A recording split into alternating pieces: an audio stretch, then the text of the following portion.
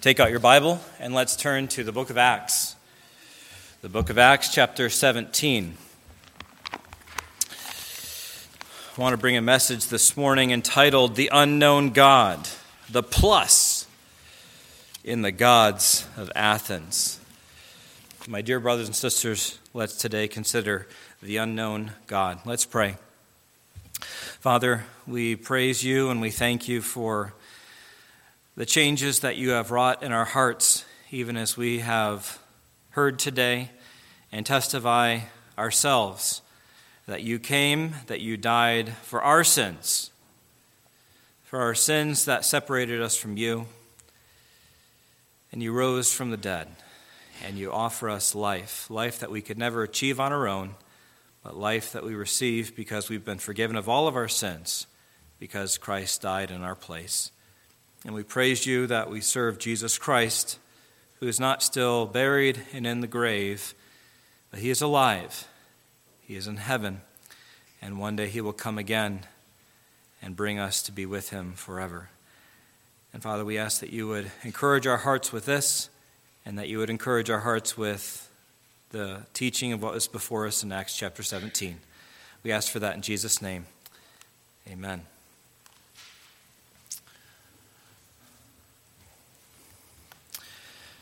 The Statue of Liberty has stood in New York Harbor since 1886. It was a gift from the country of France. In 1903, a plaque with a sonnet entitled The New Colossus was mounted on the pedestal that supports the statue. Here are a couple of lines from that sonnet. From her beaconed hand glow worldwide welcome. Give me your tired, your poor, your huddled masses yearning to breathe free. And through the years, many people from all over the globe have come to America. America is a melting pot of peoples, cultures, interests, ideals, and religions. And in many ways, America is similar to the place in which the Apostle Paul preached. That's recorded for us in Acts chapter 17. That place was Athens, Greece. The cradle of Western civilization, the birthplace of democracy. Athens was a city-state run by elected officials who were responsible to the citizens. Athens was a place of literature, philosophy, and art. Athens was the intellectual capital of the ancient world. And it's here that the Apostle Paul preached Jesus Christ and the resurrection. And as he proclaimed Christ in Athens, we must proclaim Christ in America. So let's hear what Paul said and take note of how Paul said it. And we're going to consider this passage in 3 points this morning, all of them from the viewpoint of the Athenians to whom Paul preached that day. First, in verses 16 through 21, we'll see that the Athenians were mesmerized by what was new. They were mesmerized by what was new. Luke, the writer of Acts, summarized the Athenians in this way. Look at verse 21.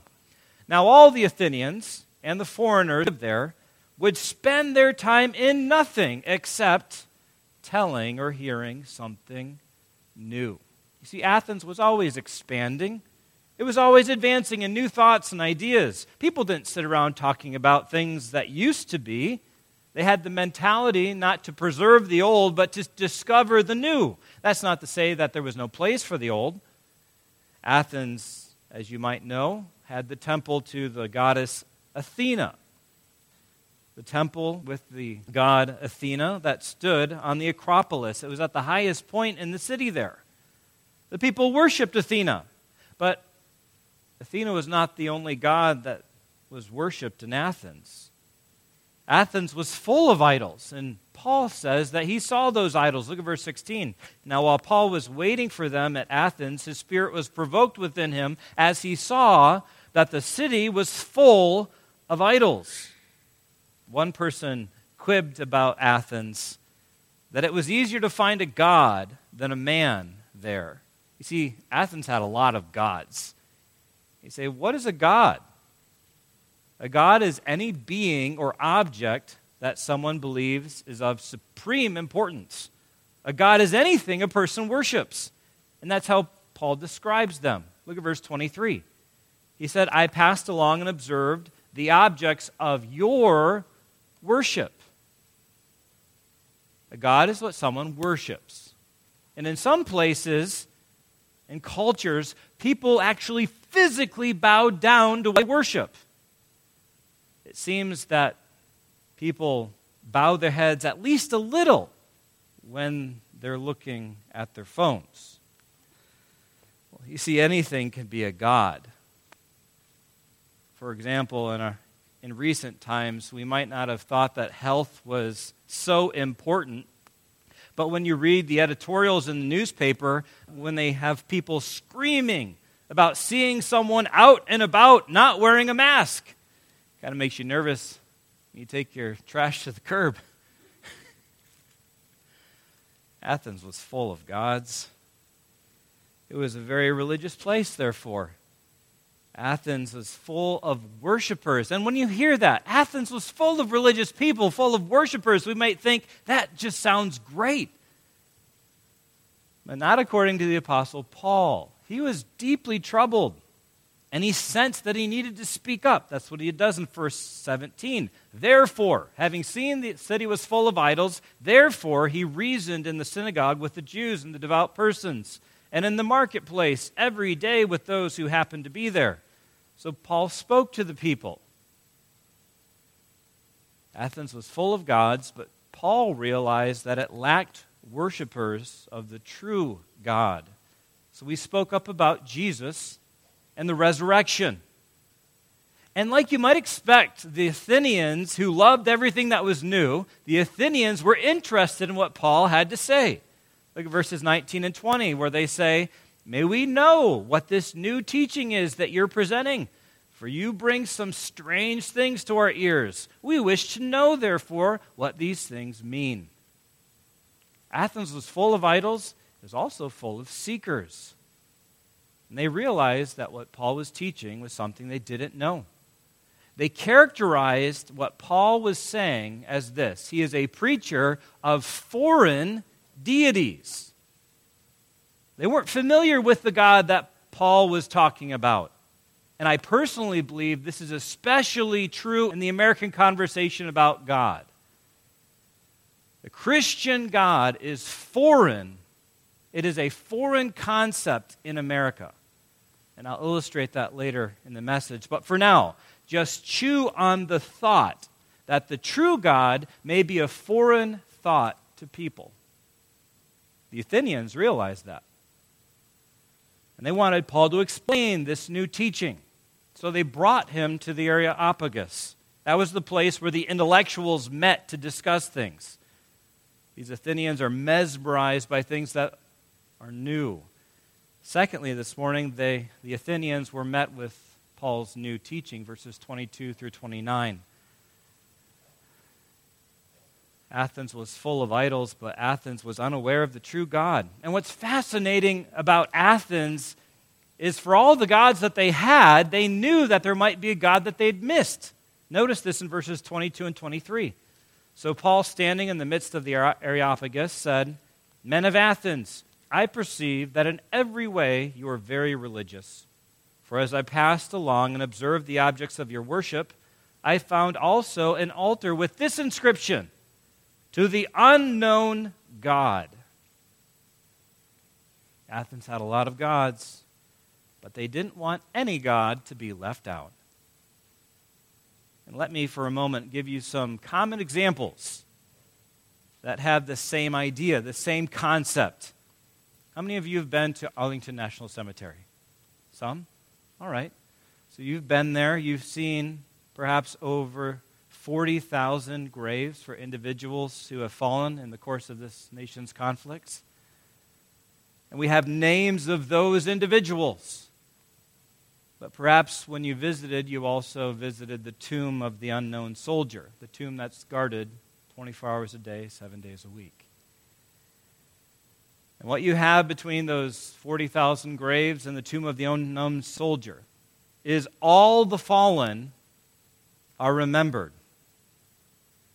You see, the tomb of the unknown soldier makes up for all those missing, all those who aren't identified. Another familiar example is from the LGBTQ plus community. As you know, these letters stand for ways that people identify themselves. And the plus sign at the end of this designation for the community is meant to demonstrate the inclusive nature of the community. No one is supposed to be left out. It's LGBTQ plus. And it's the plus that covers those who may be missed by the L, or the G, or the B, or the T, or the Q. So now in Athens, let's consider the altar to the unknown God. That's the plus of the gods of Athens. It was Athens being inclusive. And what the Apostle Paul does is turn this admission of ignorance, an unknown God, he turns this admission of ignorance into an opportunity to share about the true God. Look at verse 23. What therefore you worship as unknown, this I proclaim to you. So they needed to know about the God that they had missed, and that's why Paul preached. That's why I preach. I believe people need to learn about the true God. I say that as if it's exceptional because it is. Many religious people all over the nation today are preaching about being good and how about being inspired to do good. They hardly, if at all, ever talk about God. People need to learn about God. And the Athenians were made aware of the true God, verses 24 through 29. And as we get into what Paul said, I want you to think for just a moment. What would Paul say about God? How would you describe God? I was recently at a wedding where the wedding party was introduced, and a simple statement was said about each person in the party. And that made me reflect on, how do you describe people? I mean, how do you describe the person who's sitting next to you? Obviously, he has a lot of characteristics, and he has done many things, but how would you summarize him in just a few sentences? I want you to consider how Paul summarized who God was. Look at verses 24 through 28. And stick with me as we read a lot of verses all at once. Verse 24. The God who made the world and everything in it, being Lord of heaven and earth, does not live in temples made by man, nor is he served by human hands, as though he needed anything, since he himself gives to all mankind life and breath and everything, and he made from one man every nation of mankind to live on all the face of the earth, having determined their allotted periods and the boundaries of their dwelling place, so that they should seek God and perhaps feel their way toward him and find him. Yet he is actually not far from each one of us, for in him we live and move and have our being, as even some of your poets have said, for we are indeed his offspring. And what is repeated in Paul's statement is that God is man's creator. No one created God. God created everything. The sun, the moon, the stars, the land and sea, the fish, the birds, and the animal kingdom. And most significantly from our standpoint, God made man. God is the designer of everything in the universe. And let me for a moment distinguish that and contrast that with the theory of evolution, the theory that the Athenians didn't know, but we know. Evolution argues that the universe is the result of an explosion, the Big Bang, and a lot of time. A lot of time. Over billions of years, things evolved from simple entities to complex entities. Everything is a result of chance. Nothing is designed except what creatures have designed over lots and lots of time. Now, there are a lot of scientific problems with this idea that Pinocchio naturally turns into a real boy, but one of the basic problems with this idea of evolution is that there is design all around us. For some reason, people think that cars and computers have creators, but living beings, like you and me, that are far more complex just happen by chance. Mathematically, it would be far more probable that your phone was created by the elements just coming together at random than that you came together at random. Because you're far more complex than your phone. If you look around, or if you think about the fact of looking around, you can observe very quickly that things aren't the result of an explosion, aren't the result of chance. Man was made by God, and man was made for God. Look at verse 26 and 27. God made from one man, Adam, every nation of mankind, verse 27, so that they would seek God. See, man has a sense that he depends on his Maker. God gives man life and breath. Man needs God. It's not the other way around that God needs man, as if man created God. And there's the punchline. Notice the punchline of what Paul said in verse 29. Being then God's offspring, we ought not to think that the divine being is like gold or silver or stone, an image formed by the art and imagination of man. It must have been that this is one of the thoughts that was absolutely foreign in Athenian thinking. They had idols, which they had made with their hands, and they would pick those idols up and move them around. They would build temples for their idols. They would worship them. And without people, the gods of Athens wouldn't exist. But the true God that Paul proclaimed didn't live in temples or depend on man. Instead, he controls man. It says even to the very fact of where he lives and when he lives, God is in control of all of that. Man doesn't control God. God controls man. And that thinking was foreign in Athens, where people had their created gods. It's the man-made concept of the gods that America shares with Athens. And to prove that, just think with me for a moment. Have you ever heard that the church needs to get with the times? The old beliefs about God need to be modernized. The church needs to celebrate the LGBTQ plus community and champion social justice. You ever heard that before? I have. The church is behind the times. But there are professing Christians today who have updated their beliefs. And the issue here is that people have abandoned the fundamental truth that God is man's creator. God is not man's creation so that people are able to update God, as we might give a software update to our cell phone. God doesn't work that way. And it is outrageous to think that you and me, little specks in this huge universe, could help the Creator God by informing Him, by updating Him, by working so that He will become woke. God does not need to be woke. He doesn't need to be updated.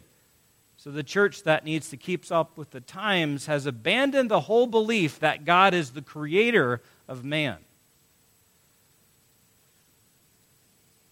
God's man's creator. And as man's creator, God is man's commander. Verses 30 and 31. Paul says to the people, the times of ignorance God overlooked, but now He commands all people everywhere to repent. You see, for years, those in Athens thought their gods were of their own making. They were under their own control. But now they're learning from Paul that God made them. And that God was out of their control. God made, controls, and commands them. And it's all people without any exception. You say, well, what does God want of people? It's quite simple. They are to turn away from worshiping other gods and to worship Him alone. And Paul in verse 31 gives a very good reason for us to take that command seriously. Verse 31 says, because God has fixed a day on which he'll judge the world in righteousness by a man whom he has appointed. And of this he has given assurance to all by raising him from the dead. God is going to judge those he has made to seek him alone. And all are going to be judged by the one man whom he has raised from the dead. And the one man is the man we celebrate today, Jesus Christ, the one who was crucified, buried in a tomb, and 3 days later was raised from the dead to life again. That's the Easter story. And it's the reality of the resurrection of Jesus Christ by God the Father that is the proof that Jesus will be the judge of all mankind on the judgment day. That's the point that Paul makes here at the end. Jesus isn't dead like all the other founders of many other religions. Jesus is alive. He's seated at the Father's right hand in heaven until one day he comes again to establish his kingdom on the earth and judge all mankind. Now the Athenians, they were mesmerized by everything new. And they were indeed met by Paul's new teaching about this Creator God. They had a lot of gods, but it was that unknown God. It was the plus in their array of gods. That was a whole lot more than they had thought previously. Now, what are they going to do with what Paul preached? Well, lastly, this morning in verses 32 through 34, the Athenians were mixed about their new teaching that they heard. Some people responded by mocking, verse 32. They're like many community neighbors that I've spoken with. They didn't believe that there's anything beyond this life. People die, their bodies are buried, that's it. Some people wanted more information. Verse 32 says that some people said to Paul, "We will hear you again about this." Now, it would be really nice to think that these who said this were truly interested in what Paul said. But they really saw no reason to change their thinking that day when Paul spoke to them. And to that end, I want to just tell you a story about 3 demons in training who were taking their final exam before Satan. Obviously, a fictitious story. Satan asked these 3 demons in training what lie they were going to whisper in the ears of people so that they wouldn't turn to God. And the first one answered in this way, "I'll tell them there's no God." Well, Satan said, "Well, that won't work. Because people realize that God exists because all that he made, that they see every day." Well, the second one said, "I'll tell them that there's no life after death. There's no heaven, there's no hell." And Satan said, "That won't work. People have a conscience. They have a sense of what they ought to do. They ought to do what's right, or else." Then the third said, "I'll tell them there's no hurry."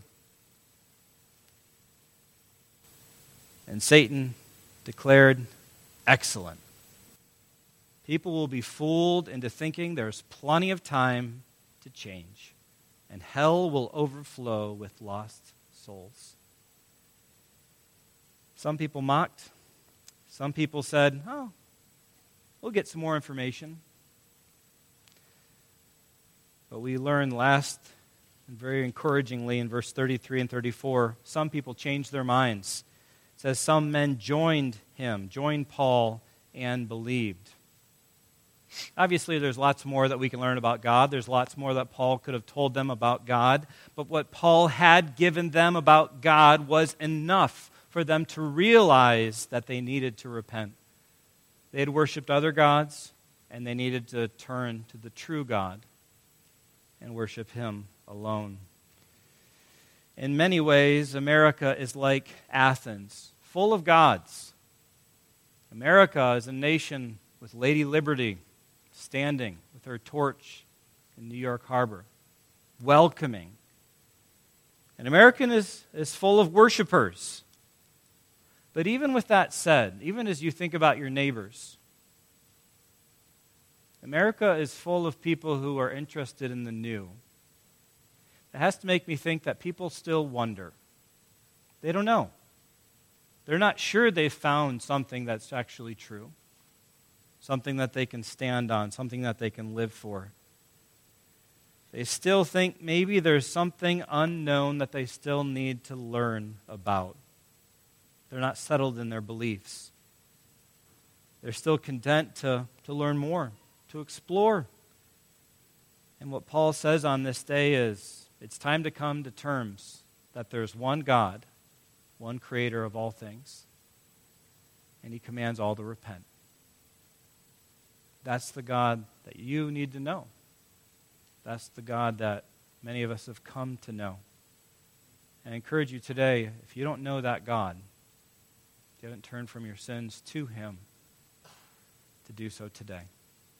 Father, as we consider this, we are thankful for this message that Paul preached in Athens. It feels very close to our current situation where we live. Father, this passage does two things for us. It explains quite plainly how unique you are and how unlike all the other gods you are. You made all things, and that sets you apart from everything else. And that makes you more valuable than everything else. And Lord, it also, besides calling us to embrace that, it calls us to tell other people about that. So Lord, give us the confidence that we need to share the good news of Jesus Christ. He's not simply a good teacher, a good man, someone for us to muse about and consider a few things about. He is the one who came, died for our sin, and rose so that we could have life. He will come again to bring all who love him back to be with him. And Lord, we look forward to that day. Give us the grace we need to encourage others to embrace him now. We pray for that in Jesus' name. Amen.